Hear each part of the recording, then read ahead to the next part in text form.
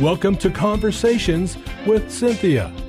Cynthia Hiett is a relationship expert, executive consultant, and life management coach.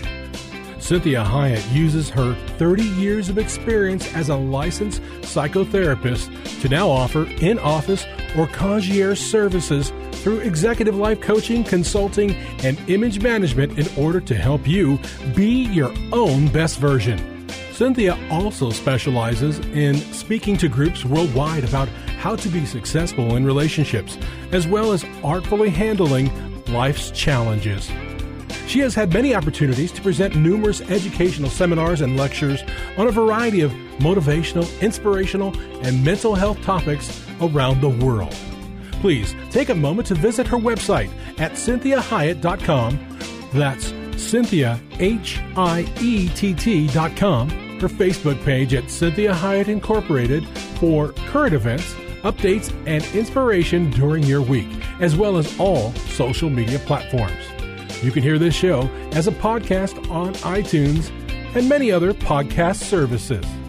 Follow her on Facebook and Instagram. Now, with today's fresh insight, here's Cynthia Hiett. Well, good afternoon. Thank you for joining me today.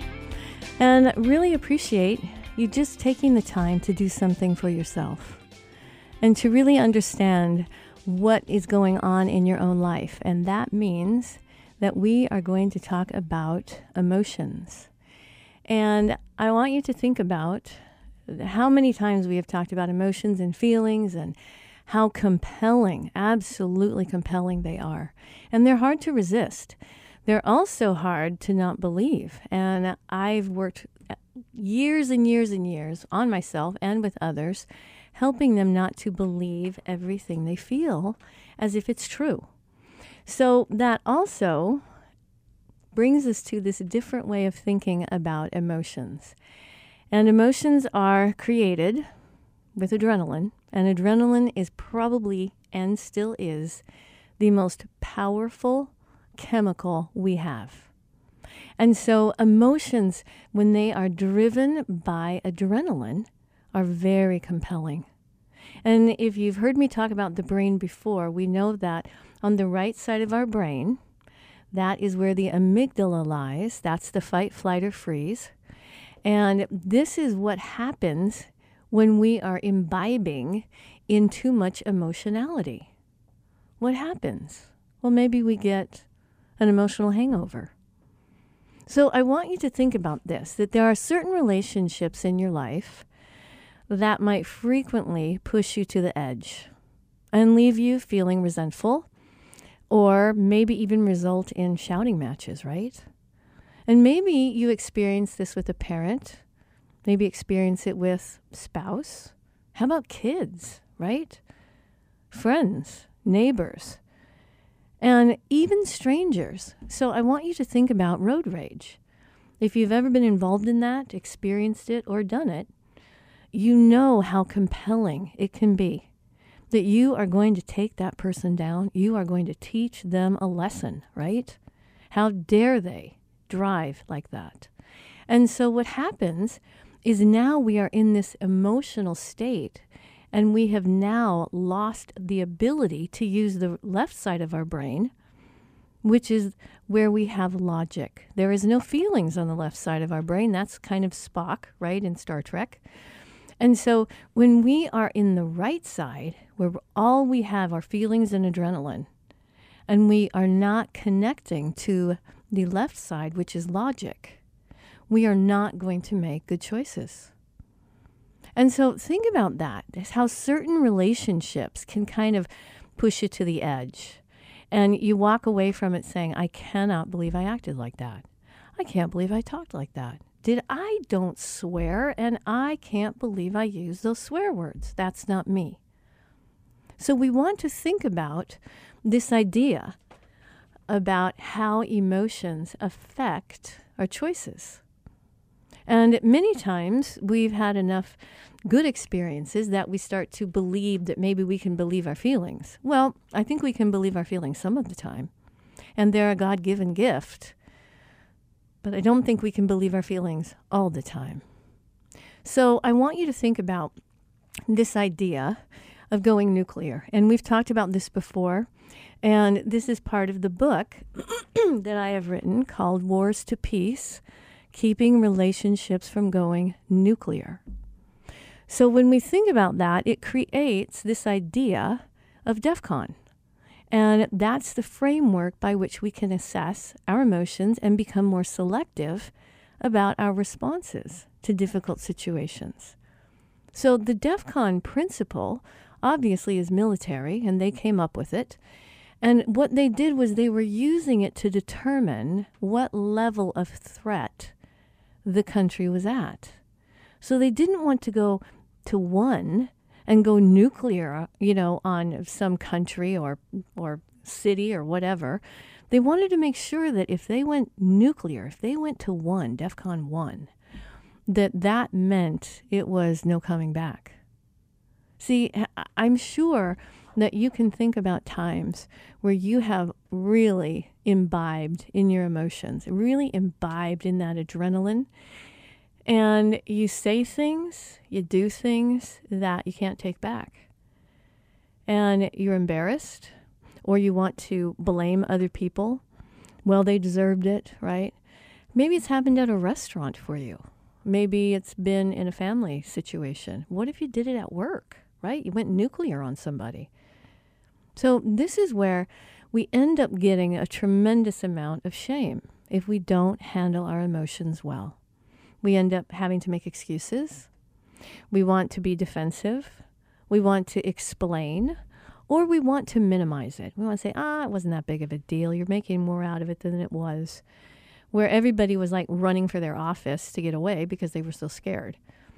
So if you're thinking about this idea of DEF CON, now you know this is a military term, and you've heard me talk about this before, that you have to remind yourself that it's a countdown. So 5, that's a, state of peace. Everything's pretty copacetic. We're okay. Then it moves to 4, and 4 means, I'm kind of on alert.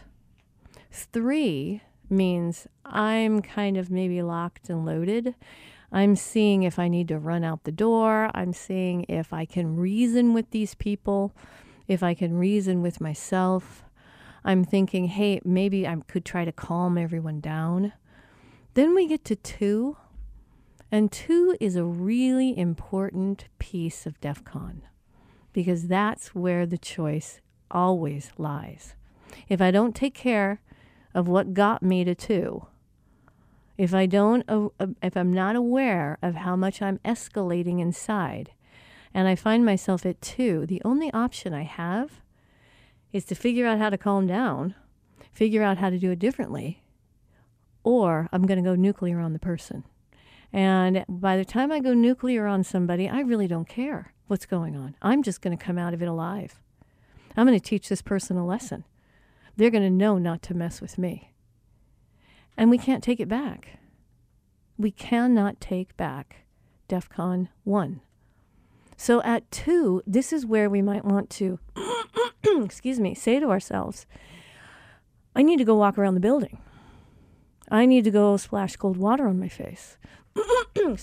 I need to, whatever it may be that helps you get back into present time so that you are really in present time. And you're saying, hey, I can wait. And remember, we've talked so much about the blood, broken bones, nobody's breathing, fire. Okay, this is always DEF CON 1. We have no choice here. If those things are going on, we have to act immediately.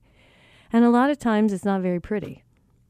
So you want to think about that. Blood, if someone's bleeding, if somebody's got a broken bone, if there's fire, or if someone's not breathing, see, oxygen, we have to do something immediately. Everything else can wait. And that's hard for all of us. When we are, primed with adrenaline, and now it starts pumping through all of our veins and our brain, it's really hard to actually discount it. It's really hard to just hope it goes away or to push it down, swallow it, right? And so this is why it's so amazing when you find out that, wow, I have a countdown. I need to know if I'm at 5. 5, I'm scopostatic. I can handle pretty much anything, even people that are bugging me. Well, if I get to 4, and then I'm at 3, and I'm trying to hold it all in, trying to control myself, I get to 2, and I'm trying to decide now what I'm going to do. See, that's many times too late. If I wait till I'm at 2, it's really hard to crawl down that hill. It's really hard to walk away from that because I'm now engaged and it's now creating other feelings inside of me. My brain is now talking a lot to me, and it's usually using judgments because it's going to be on my side. So it says, you don't need to take that. That's unprecedented. That's unrealistic. That's mean. That's nasty. Whatever it is that's going on. See, your brain is always going to take care of you. And when we get to 1, it is an all-out war. And if you've ever gone to nuclear on yourself, okay, we have people that have done that. They've almost suicided. Maybe we caught them enough in time that we were able to bring them back and then get them the help that they needed. But when we go to really DEFCON 1, that is obliteration. So we have to be really careful about that. So if we look at relational DEFCON and we think about these 5 and 4 levels as being the most relaxed part, and this is, the 5 and 4 is a relatively neutral state of being. But as our threat levels rise and the chance to fall into conflict, while that grows, we might find ourselves at level 1 without even realizing we got there. And this is where you see someone take a swing at somebody. Someone starts, yelling and screaming in the restaurant, swearing, throwing glasses, right? This is where we recognize that, wow, what happened? How did we get there? So the reason that this is so important is that I want you to understand that the big thing we're going to talk about is imbibing on your own emotions. And how many of you have been drunk on your own feelings? So this is Cynthia High with Conversations with Cynthia. Join me in the next segment as we talk more about imbibing in your own emotions.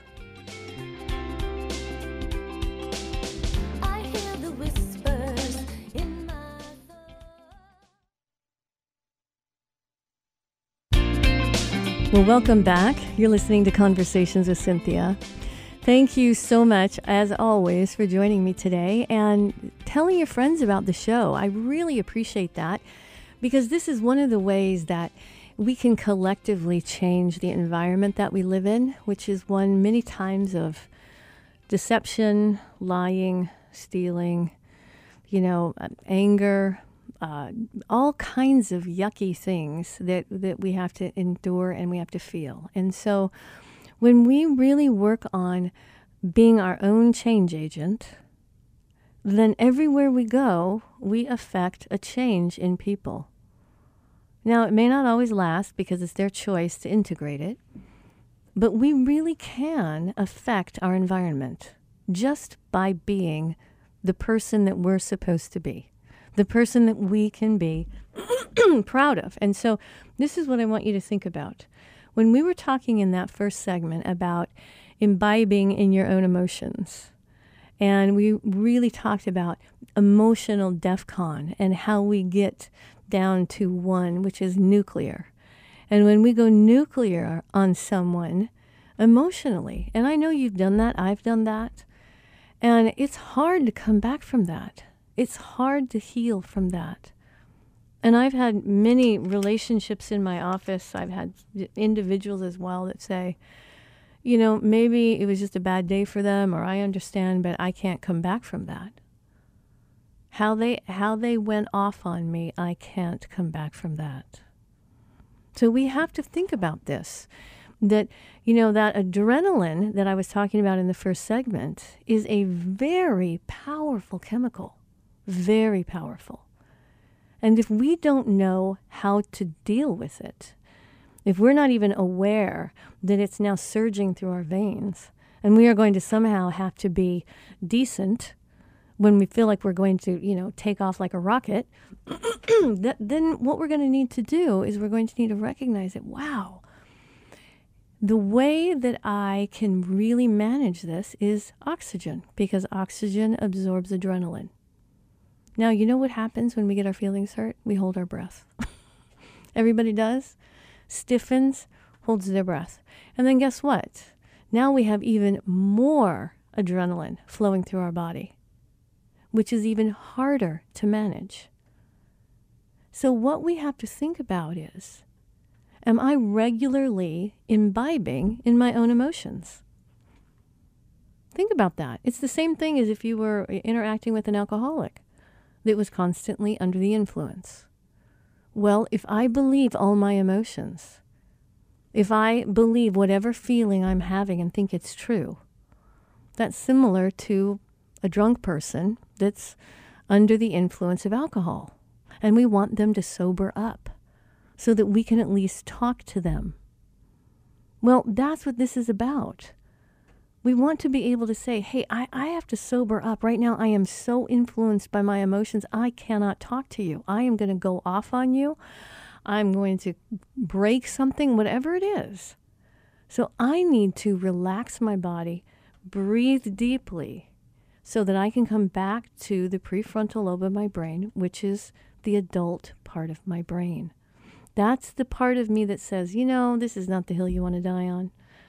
Yeah, it may be a little embarrassing. You may have to eat some crow, but it's better off if you just kind of walk away. Just ignore it. Walk away. And so when we have enough oxygen and we are now in the prefrontal lobe or the left side, which is logic, we will make much better decisions.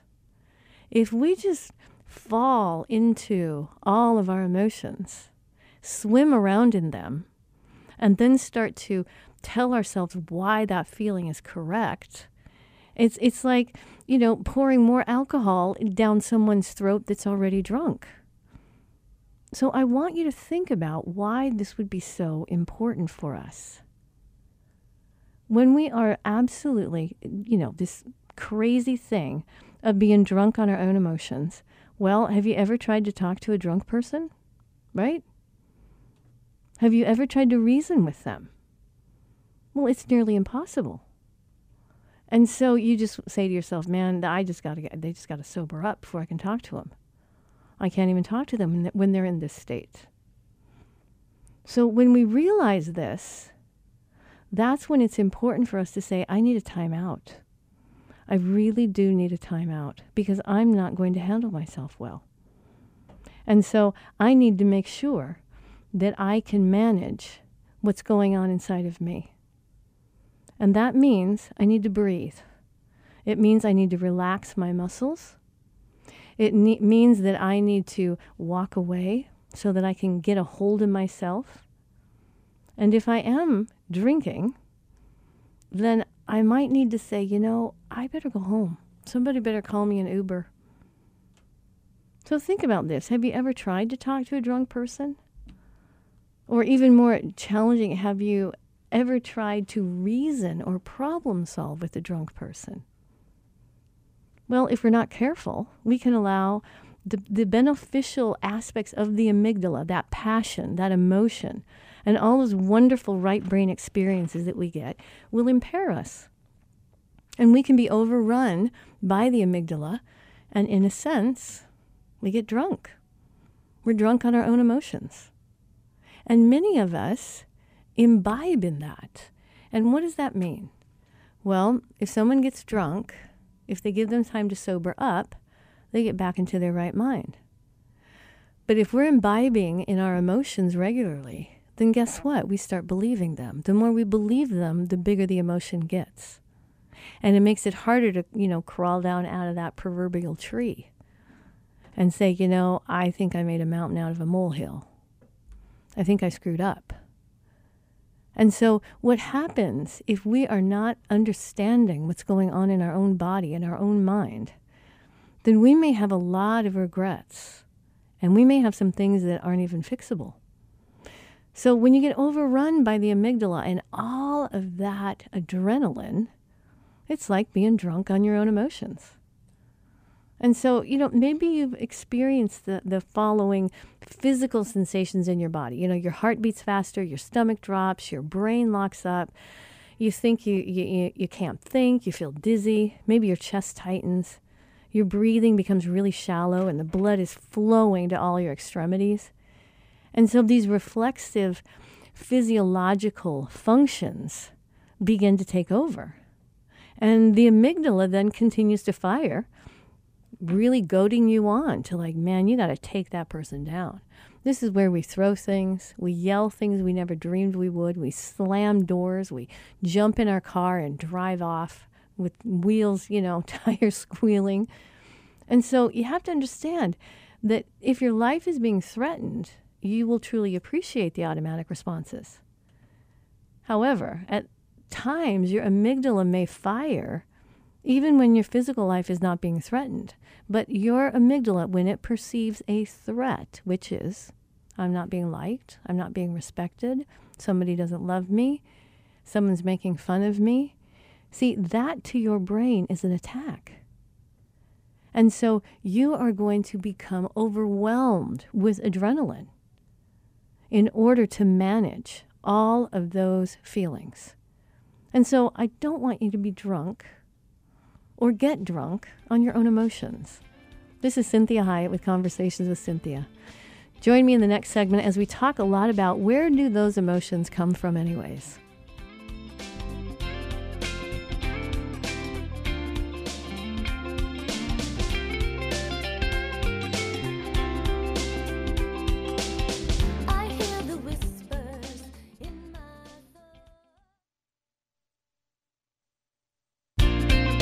Good afternoon. I'm Cynthia Hiett, and you are listening to Conversations with Cynthia.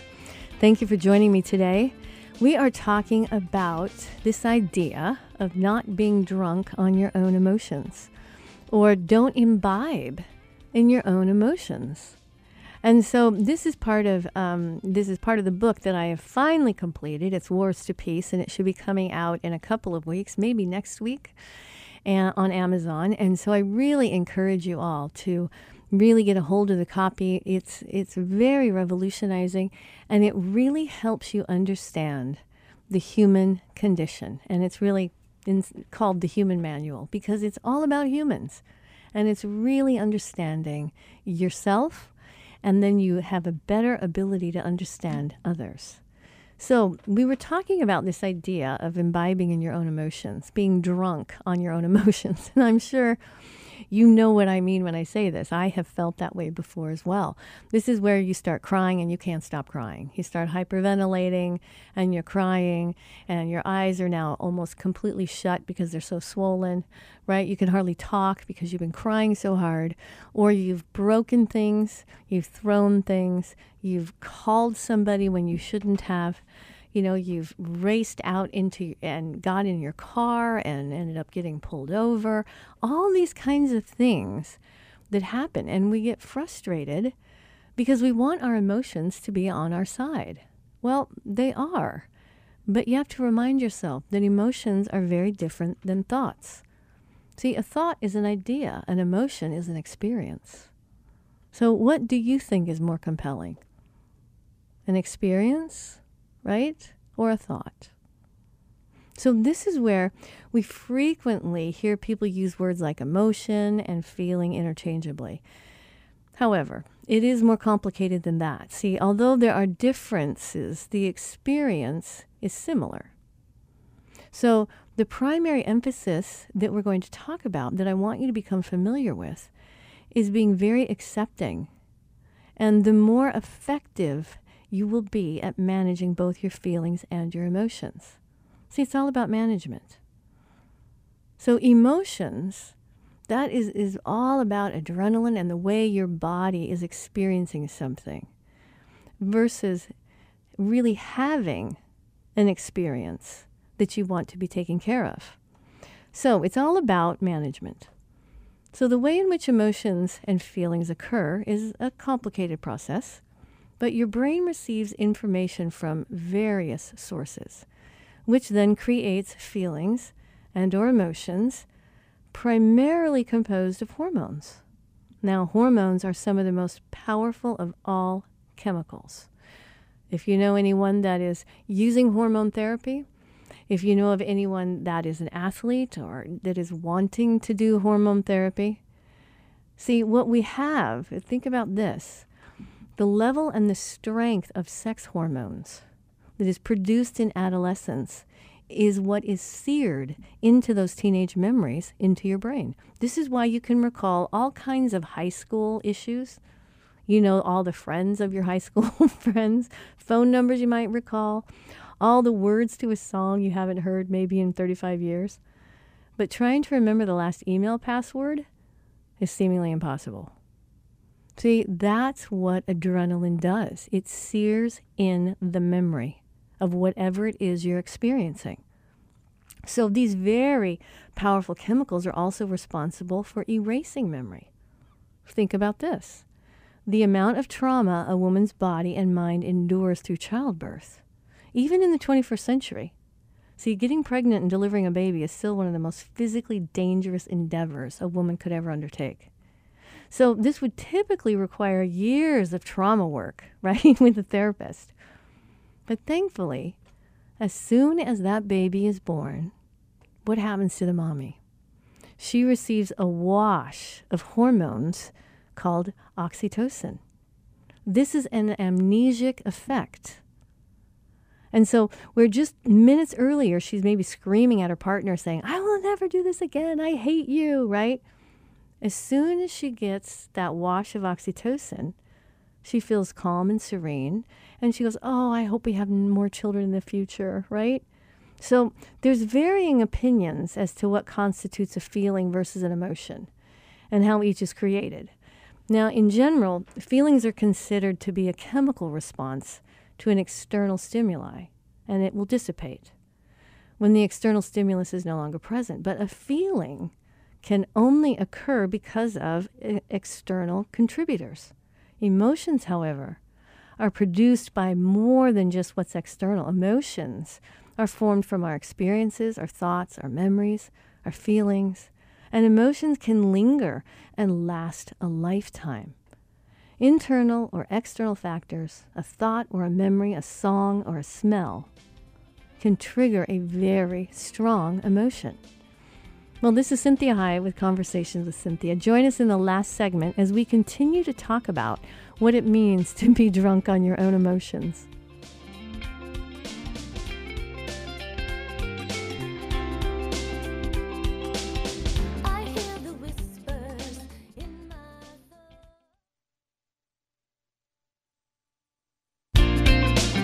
Well, good afternoon. I'm Cynthia Hiett, and you are listening to Conversations with Cynthia. So thank you, as always, for joining in and listening and really telling your friends about the show and all the things that we have on the website and in social media. I have some great helpers that help me put this stuff out for you guys. And so I really want you to take advantage of all that we have online, and certainly visit the website as well. We have books that are available for free. We have study guides that you can use that correspond with the shows that are being done. All of this to really help you be the best version of you. And that's where all of this actually started for me, is when God talked to me about being my own best version. And not the version that somebody else wants me to be, or not the version I think I should be, or could be, or would be, or ought to be, but actually being the best version of me. And it has helped me tremendously throughout the years to really focus on that real defining point of how far away I might be getting from who I really am. And I need to come back to the original version of me. And so that's a lot of what these shows are about. And this latest book that I just wrote, Wars to Peace, When Relationships Go Nuclear, it is the human manual, is really for us to recognize the intricacies, the uniqueness of our own identity, that we are a one-time occurring person. Nobody can mess up as badly as I can. Nobody can succeed as well as I can, because it's my own individual fingerprint. So we're talking about this idea of imbibing on your own emotions and getting drunk on your own emotions, which is, the chemicals that occur inside of our body, adrenaline especially, is one of the most powerful chemicals on earth.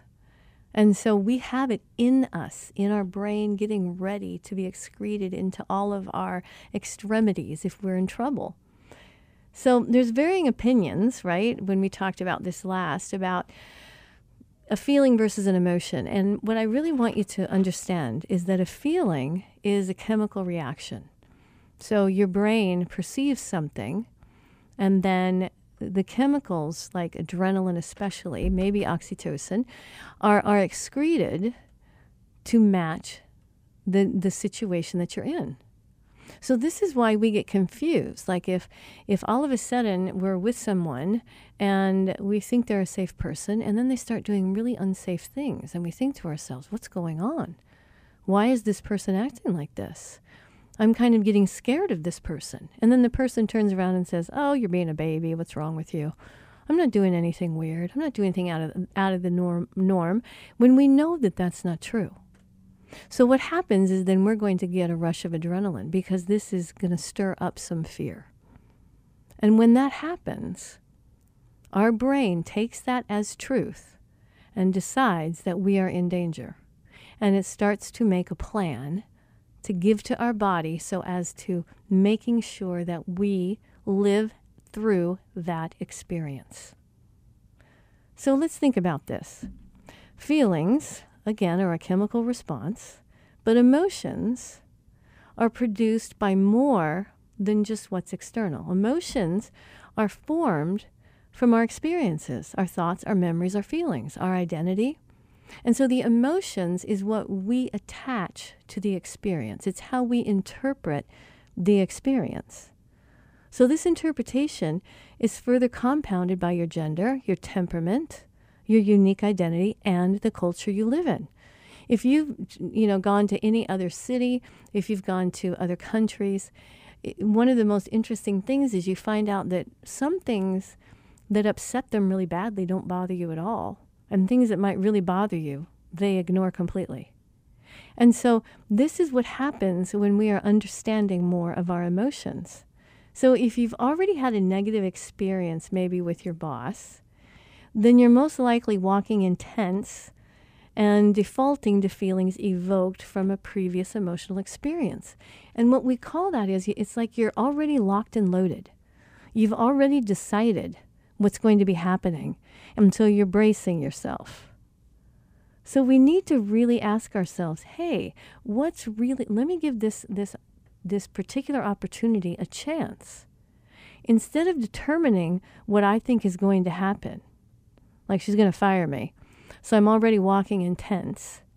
What happens is I might find out that she wants to give me a raise. And all of a sudden I get that weird experience of, oh, really? We don't know how to react because we're locked and loaded to take on something negative. So think about the intensity that you feel when you have these feelings. So when we use the term feelings, that is from an external stimulus that triggers the amygdala. And it may or may not trigger necessarily an emotion. So when you think about this idea of an adrenaline rush, it's similar to somebody shooting heroin. It's similar to, snorting oxytocin. I mean, not oxytocin, like any kind of speed.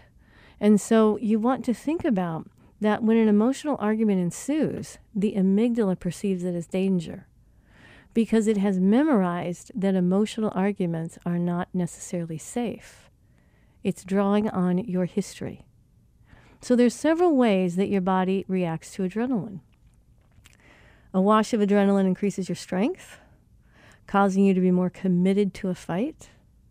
You're now determined to win at all costs because winning the argument is perceived as surviving danger. Adrenaline also causes tunnel vision.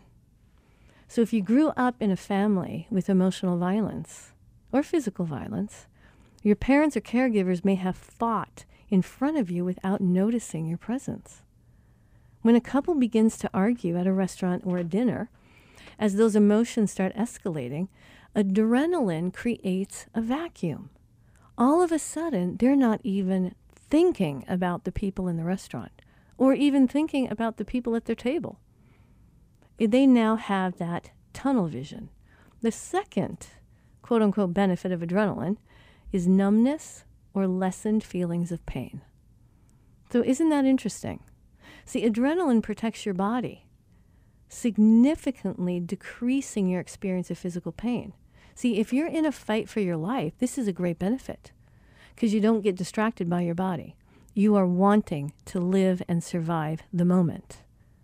So this is why people in an emotional argument will continue going back for another hit. They can't seem to walk away.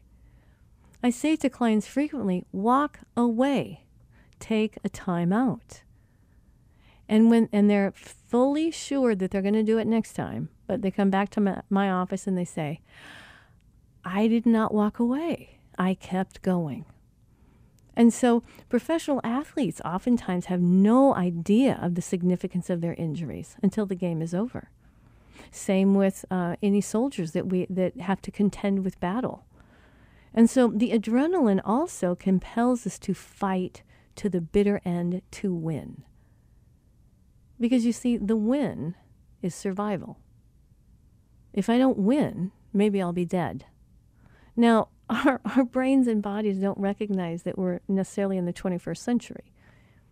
And so it's going to do what it needs to do to make sure you survive. It's not thinking about the external world that you are participating in. And so the amygdala is committed to seeing the other person cave. By overpowering them or pretending to take the high road and walking away. All these different ways that we want to make sure that we walk away from this alive. Now see, the irony here is that nobody really wins. It's just survival. And if you noticed our environment now these days, our cities, our towns, we are far more active in our survival tendencies. You know, I remember when I was growing up, it was a lot more peaceful. People were a lot more polite, like they let you in if you needed to, you know, you're in the car and they let you into the lane. People opened doors for people. You know, people said niceties like, hey, good day, have a nice day, how are you, thank you, please. All of these kinds of words that settle down the amygdala. See, if we just practiced courtesy, you'd be amazed at how much better everybody feels. So that adrenaline rush causes your heart to rise, your heart rate to rise, your blood pressure goes up. And so even if you're not running or jumping or even physically fighting, your body looks for another way to process that excessive amount of adrenaline. So as a result, it might force you into hyperventilating or other kind of expressions physically or crying. And we know, we've done shows on tears and how very unique each tear is. And so when you are considering, hey, how am I going to manage this? This person's drunk on their own emotions. They've crossed a line. And I can't reason with them.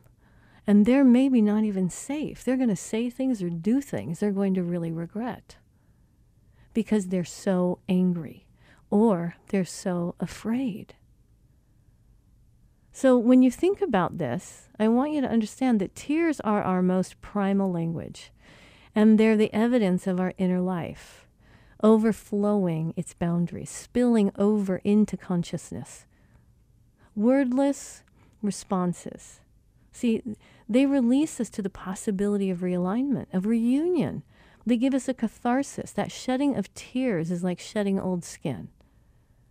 And a transitory moment can be personally revolutionizing, can be a turning point.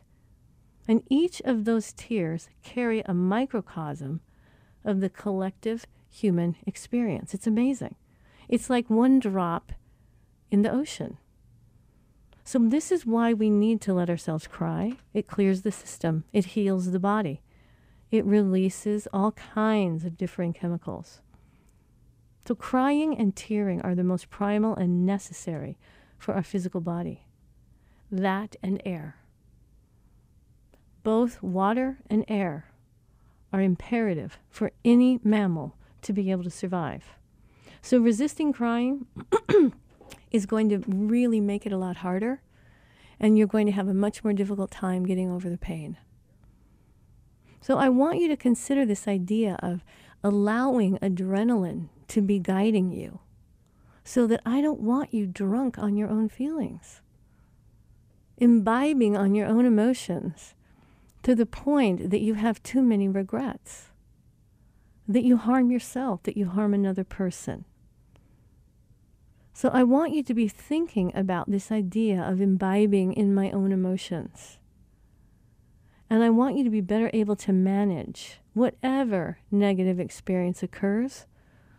So I like to think of, now this maybe, I hope you find this as funny. I like to think of my amygdala as the bartender in my brain, okay? He's serving me adrenaline cocktails every time my brain perceives danger and beginning to mix the drink when I sense anything negative. See, the cocktail is on the bar ready for me to drink.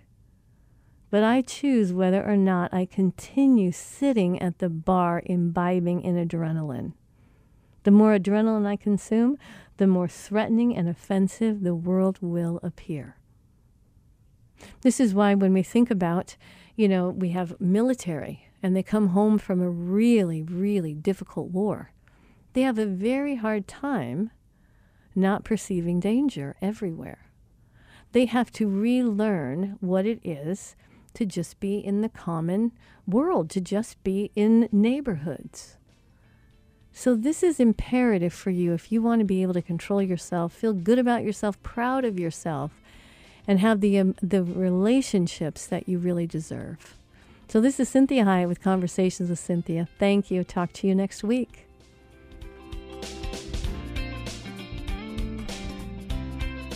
We hope this past hour has been encouraging, motivating, and inspiring to you.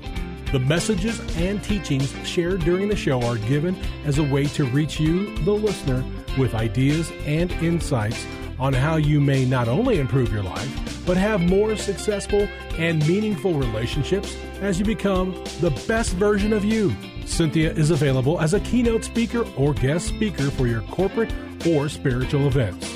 Cynthia is able to customize a message for any audience attending a meeting, retreat, or conference. In addition to this, she oftentimes partners her messages with music, as she is a singer and musician. Please contact her through her website at CynthiaHiett.com. If you missed any part of this program, you can download the most current show from her website at CynthiaHiett.com or hear a replay on your favorite podcast server. Please take a moment to visit her Facebook page at Cynthia Hiett Incorporated and leave your ideas and comments about today's show. Now, be your own best version.